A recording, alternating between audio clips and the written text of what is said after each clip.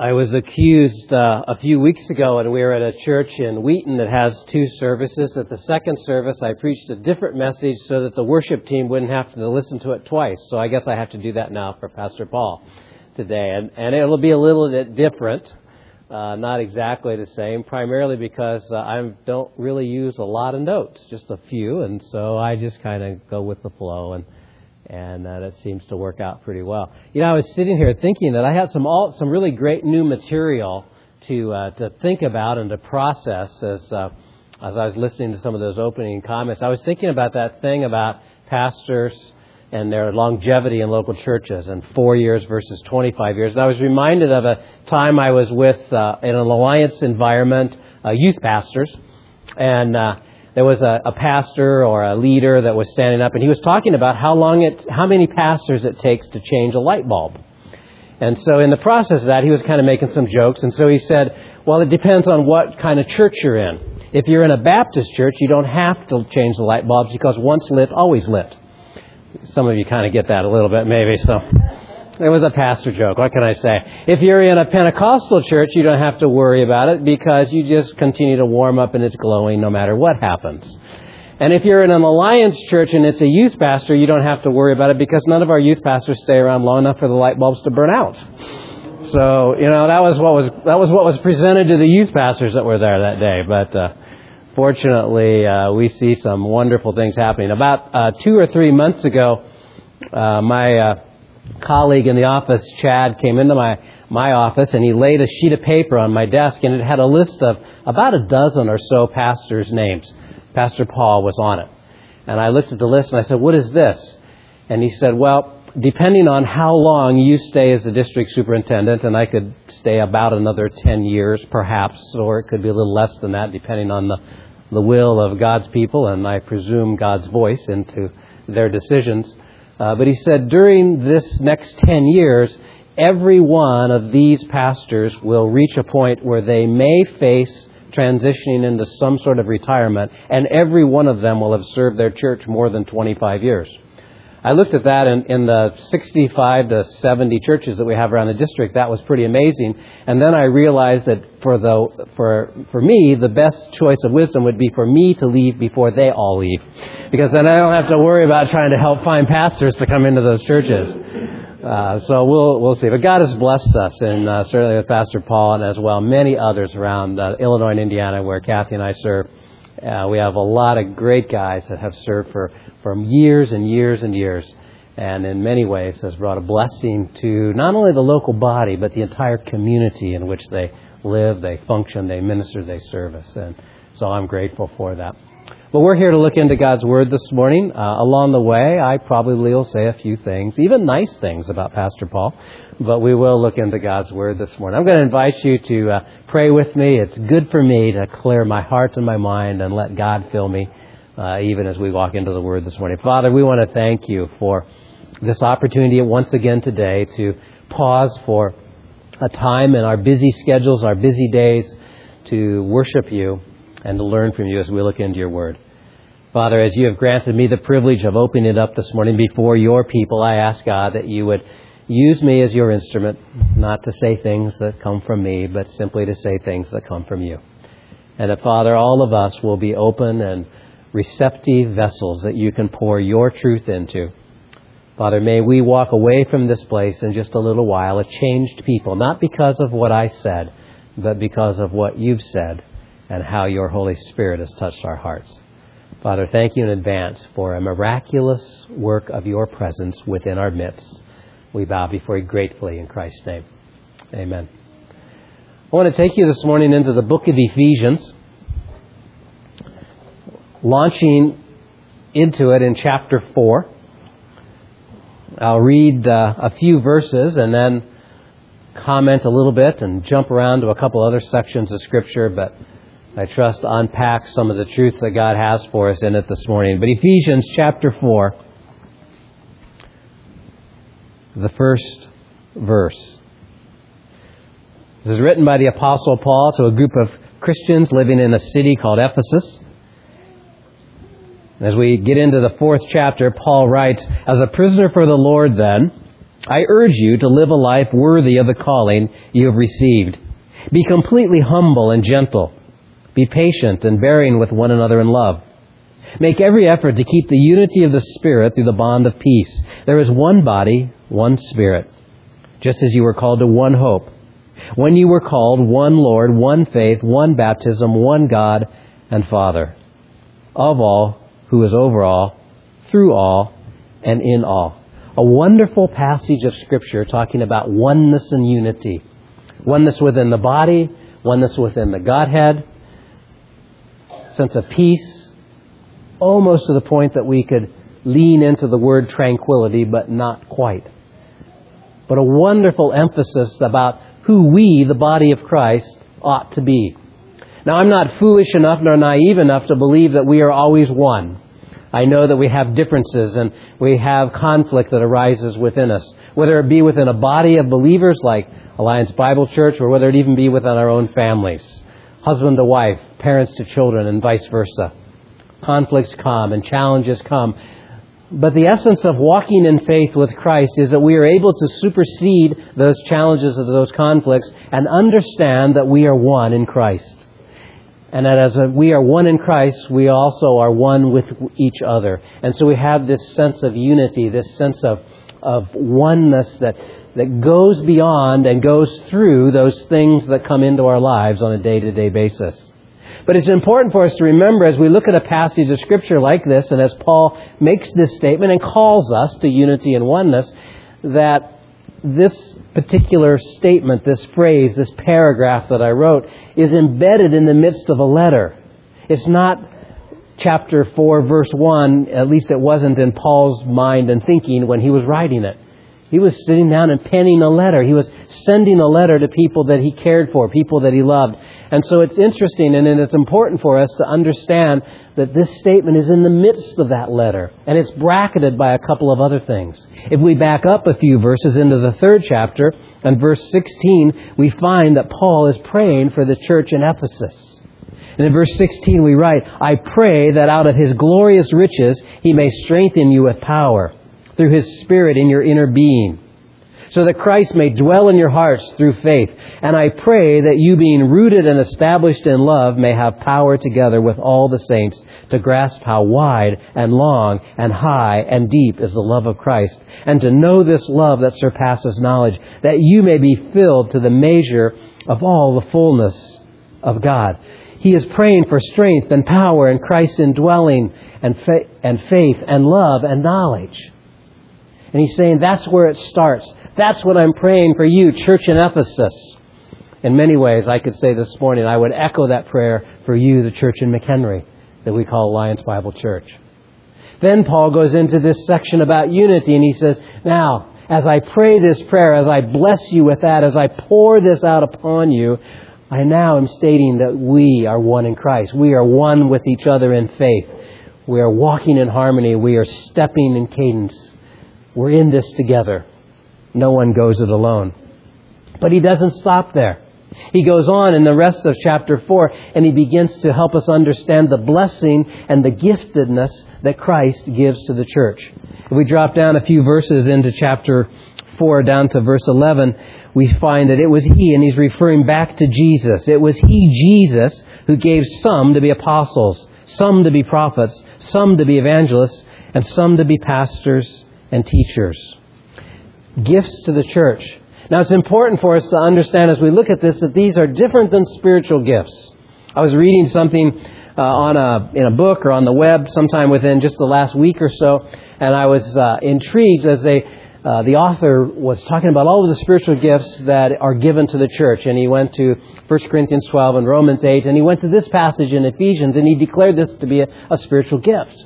But I walked back through those other passages, and it's very clear in 1 Corinthians and Romans that those spiritual gifts that are referenced are something that the Holy Spirit is giving to each of us as individuals as we trust Christ and we begin to walk in faith with Him. And there's a whole list of those, and that list varies and changes a little bit depending on who it is that's exegeting Scripture and trying to articulate those gifts. But this passage is a little different because it doesn't say that these gifts are given to individuals by the Holy Spirit, but this passage says it was He, Jesus, who gave to the church apostles, prophets, evangelists, pastors, and teachers. Different concept, a different idea. Not a spiritual gift that is given to John Rich or to any one of you, but a gift from the groom to his bride, to the church. Why? Well, we go on in the next verse and Paul explains why. To prepare God's people for works of service, so that the body of Christ may be built up until we all reach unity in the faith and in the knowledge of the Son of God and become mature, attaining to the whole measure of the fullness of Christ. These gifts are given to the body so that the body might be prepared for service. That it might be built up in unity and faith and knowledge, and that these members of the body might be urged to seek maturity in the fullness of Jesus Christ.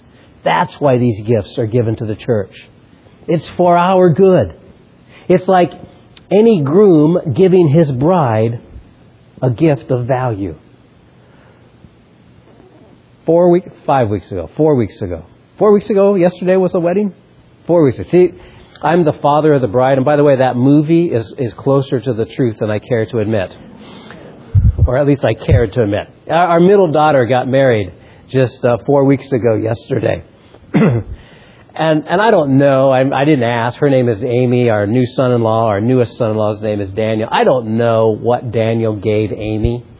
At least I don't know the specifics and the details, but I know Daniel well enough to know that he only gave Amy something that she would appreciate, that was of value to her, that would make a difference within her life, whether it be right at the time of the wedding or even preceding that or now following that. That's what grooms do. They give things to the body, or to the bride rather. And Christ gives things to the body that are for our good, for our purpose. So He gave us apostles and prophets and evangelists and pastor teachers. Well, what do those terms mean? A lot of times people get kind of excited about some of those terms today. And we say, well, apostles, that was a New Testament thing. And prophets, well, that's an Old Testament thing. Well, evangelists and pastor teachers, maybe we can work that out. Well, there are some functions that Christ has given to the church that are still applicable today. And so I define these functions, not offices, not titles.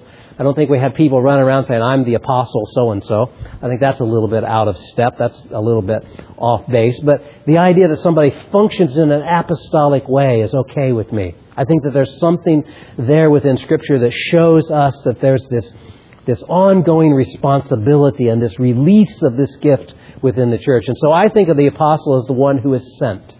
Sometimes it'll be that pioneering kind of person, perhaps a missionary, perhaps a church planter, but somebody who thinks apostolically. They push out to the edge. They're willing to go where no one has gone before. You know, that kind of a mentality.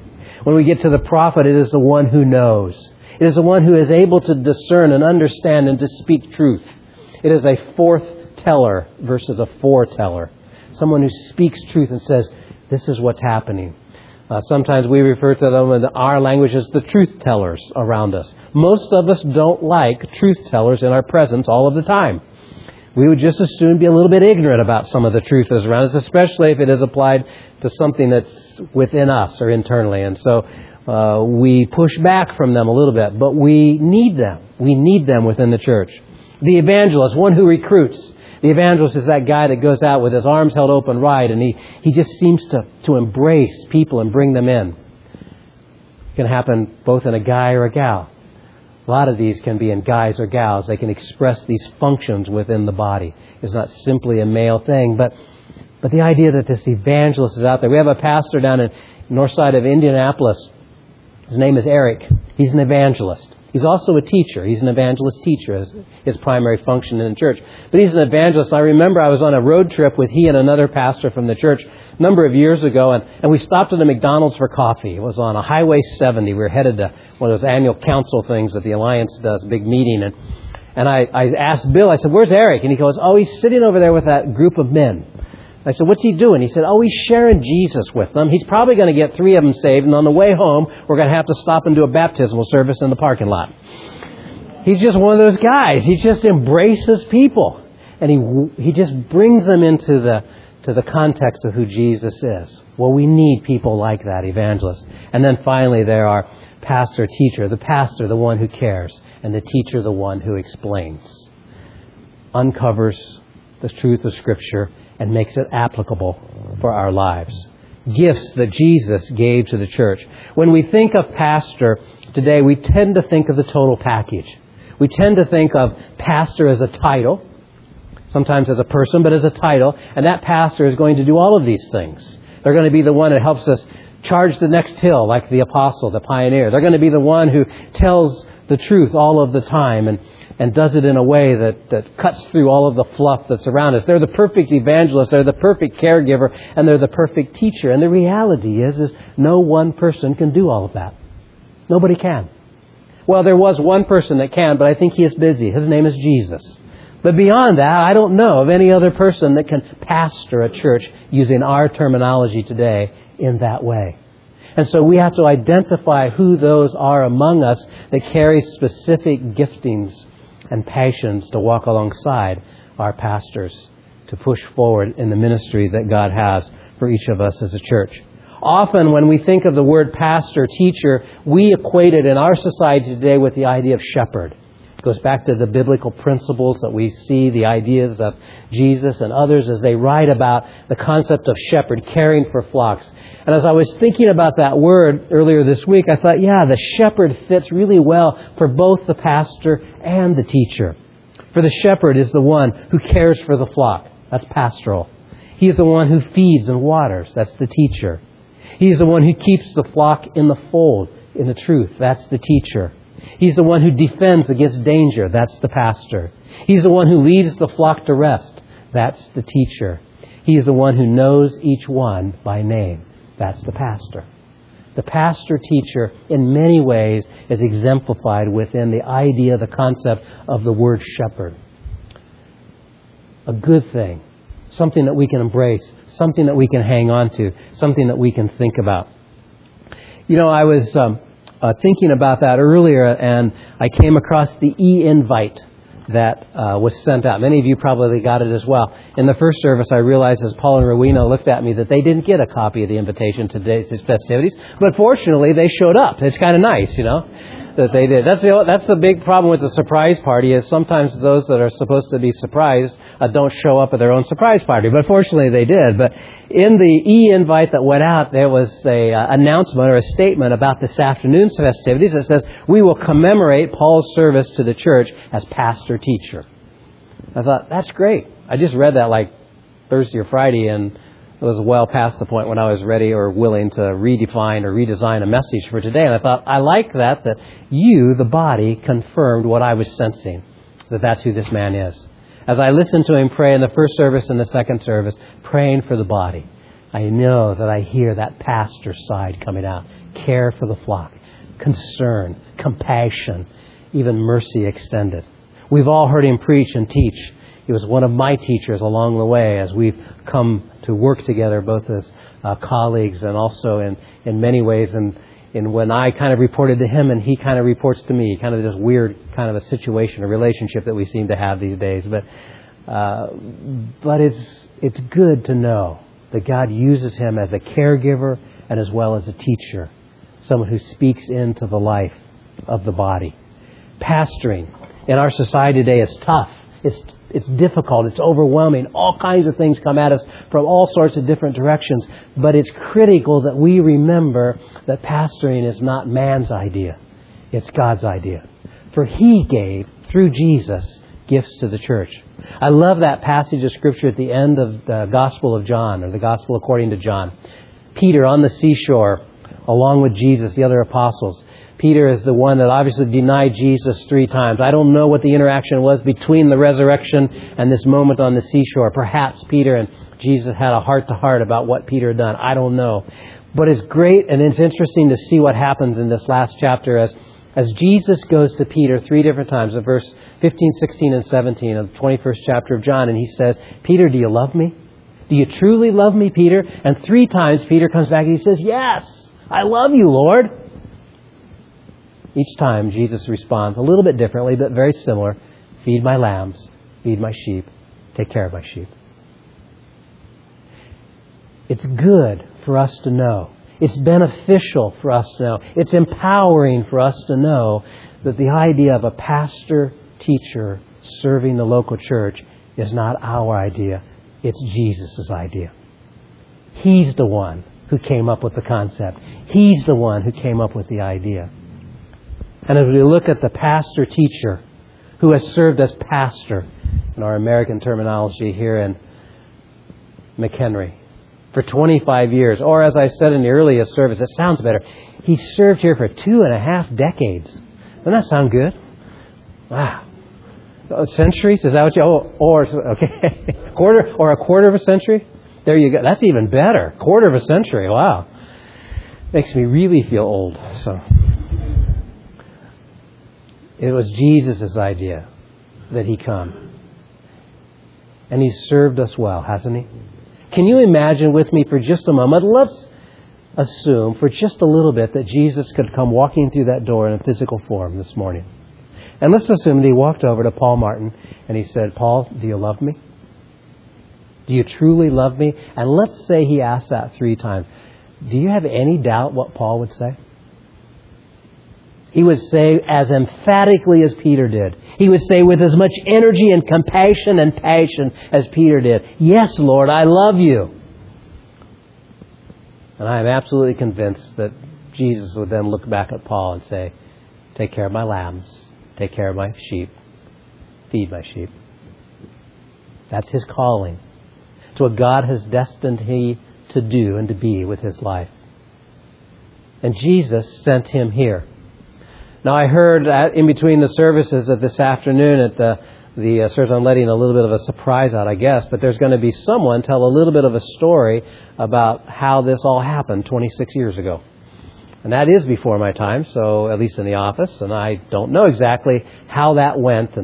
But there was probably a search committee, and there were probably some elders that voted or sought God's counsel and affirmed God's decision. And so it looks like a group of people, perhaps men and women alike. I don't know what the search committee looked like. It looks like a group of people made the decision to have Paul Martin serve as the pastor at Alliance Bible Church. Well, to some degree, they were involved. But I want to remind you, folks, he's here because Jesus sent him here. That's the primary reason he's here. That's the authority under which he serves. That's the authority under which he leads. He's here at the hand of Jesus.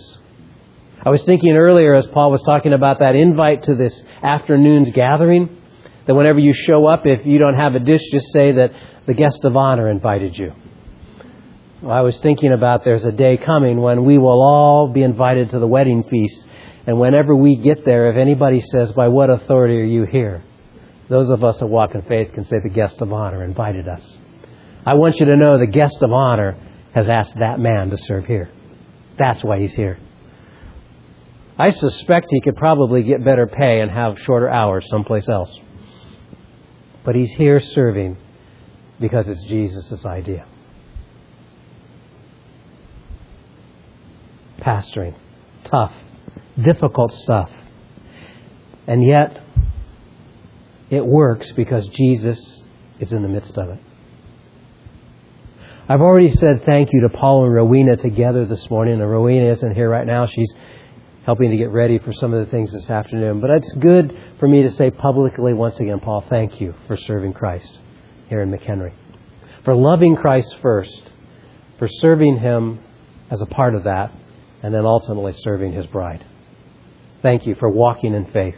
Through difficult times. Through tough times. Through joyous times. Through exciting times. But no matter what comes, continuing to walk in obedience. Oh, I know there's hiccups along the way. We all have them. But the bottom line is you've set an example of what it means to walk in faith. For those of us that watch and sit under Pastor Paul's leadership and authority, it's good for us to remember that there also is a responsibility that we have to walk in faith as well. To embrace and to follow and to undergird this guy and what God has called him to do, as we together engage the mission that Jesus has given us. Is it possible for us to be missionaries within our own community among those that are unreached? I think so. The purist will say missionary is only reserved for those that travel into a different culture and embed themselves there. But there's something about that idea of us carrying forward the mission of Christ no matter where we live, no matter where we engage with people, no matter who crosses our paths. And so whether we call that a missionary or an evangelist or simply a Christ follower living out the life that Christ has given them, each of us must embrace that and engage that as a body. See, the reality is it doesn't matter how gifted Paul Martin is. He cannot impact this community the way that Christ wants it to be impacted by Himself. It's us together. And it's not just those that are part of this body, but also those that are part of the other faithful communities within this broader geographical community. We are in this together. We do it together. We win together. We lose together. But ultimately, we do win. I've read the end of the book. We win. Christ returns. His name is lifted up. He's glorified. And we are ushered into His presence for all of eternity.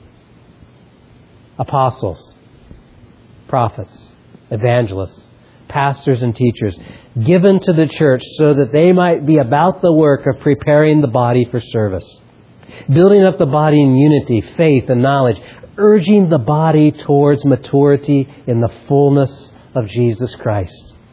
Sounds a lot like that mission that Jesus gave to us that we typically refer to as the Great Commission, and I lately have just been referring to it as the mission that we, the church, must own. Jesus said, "All authority in heaven and earth has been given to me. Therefore go and make disciples of all nations, baptizing them in the name of the Father, the Son, and the Holy Spirit, and teaching them to obey what I have commanded." You know, I think that short statement from Jesus sums up why we're here, why we exist, what it's all about for us as a church. I've been in discussions with a variety of people over the years that say, well, the primary purpose of the church is to pray. The primary purpose of the church is to worship. The primary purpose of the church is to glorify God. I lean into those and I go, well, those are all things that we ought to do. But you know what? I can do all of those things better in heaven than I can here. I can pray uninterrupted. Because really praying is just communicating with God. I can talk with Him uninterrupted in heaven. There'll be no buzzers and beepers going off, no cell phones ringing, no items on the agenda or the calendar for the next hour or the next day in heaven. I can just talk with the Father. I can glorify Him better in heaven than I can here because there's nothing that gets in the way. There's no sin. There's no distractions. There's nothing that gets between He and I. I can worship Him better there than here. But you know, there's something that I can't do better there than here. I can't reach out and touch the lives of the people that do not have a relationship with Jesus Christ better in heaven than here. In fact, when I'm in heaven, I'll be unable to impact their lives. That's our mission. To walk among all nations, starting at home, looking across the regions where we live, the cultures that are different around us, and then to the ends of the earth, not one at a time, not sequentially, but all at the same time. We are to make disciples. We are to reach into the communities around us. We're to bring people into a realization of who Jesus is and to walk in faith beside them as they discover and unpack and come to that place where they can put their faith in Jesus Christ, both now and for all of eternity. That's our mission.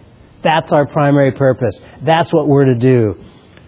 And the way we do that is often directed by those gifts that Jesus gave to the church, the apostles, the prophets, the evangelists, and the pastor-teacher. It's who we are. It's what we do. We dare not settle for anything less.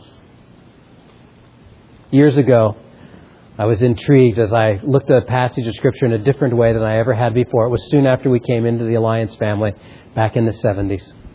We were sitting in a church in Indianapolis. A guy was preaching, and he touched on a passage of Scripture in the 24th chapter of Matthew, 24:14.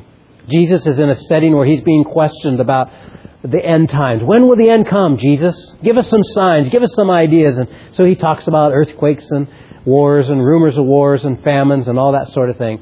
But then he gets down to verse 14 and he said, this testimony, the story of his life, the gospel message, it's what Paul was referring to earlier when he said it isn't preached in every church in McHenry County.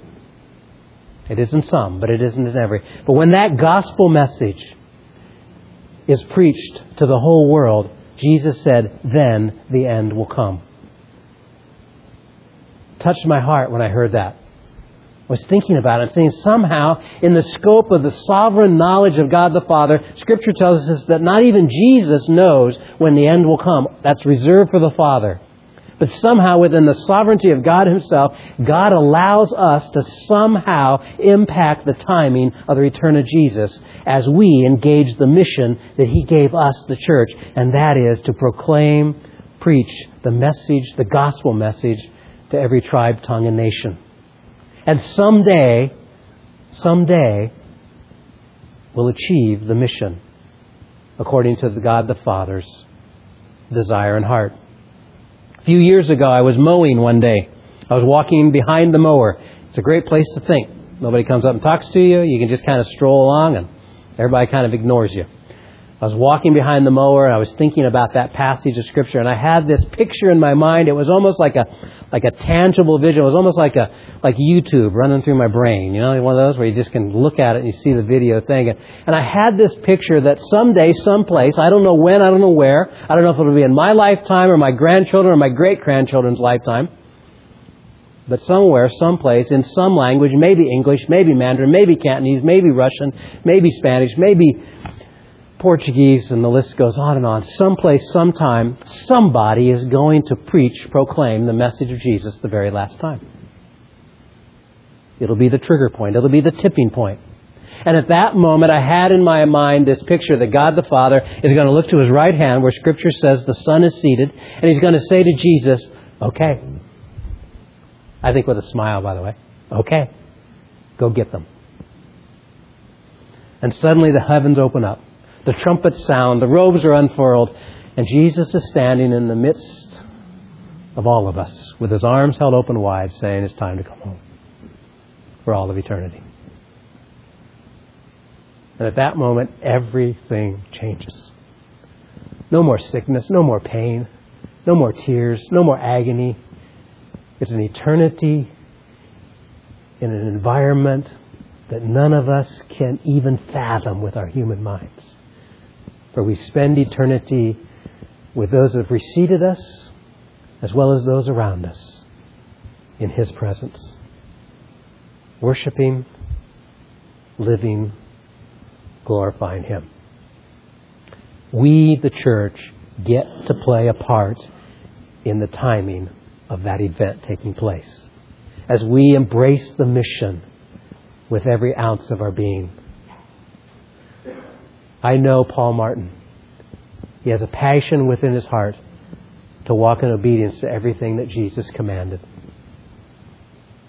And that encompasses the mission. I don't think Jesus left anything out. I think everything that we need to accomplish life this side of eternity from an instructional standpoint is found within the Word. Your pastor is a man who wants to help you understand what that looks like, how you live your lives, how you engage the mission, how you live in the midst of the mission that God has, the Missio Dei, uniting Himself with all of mankind. He wants to help you do that. I encourage you, I ask you, I implore you to walk that path, understanding that you represent the coming King.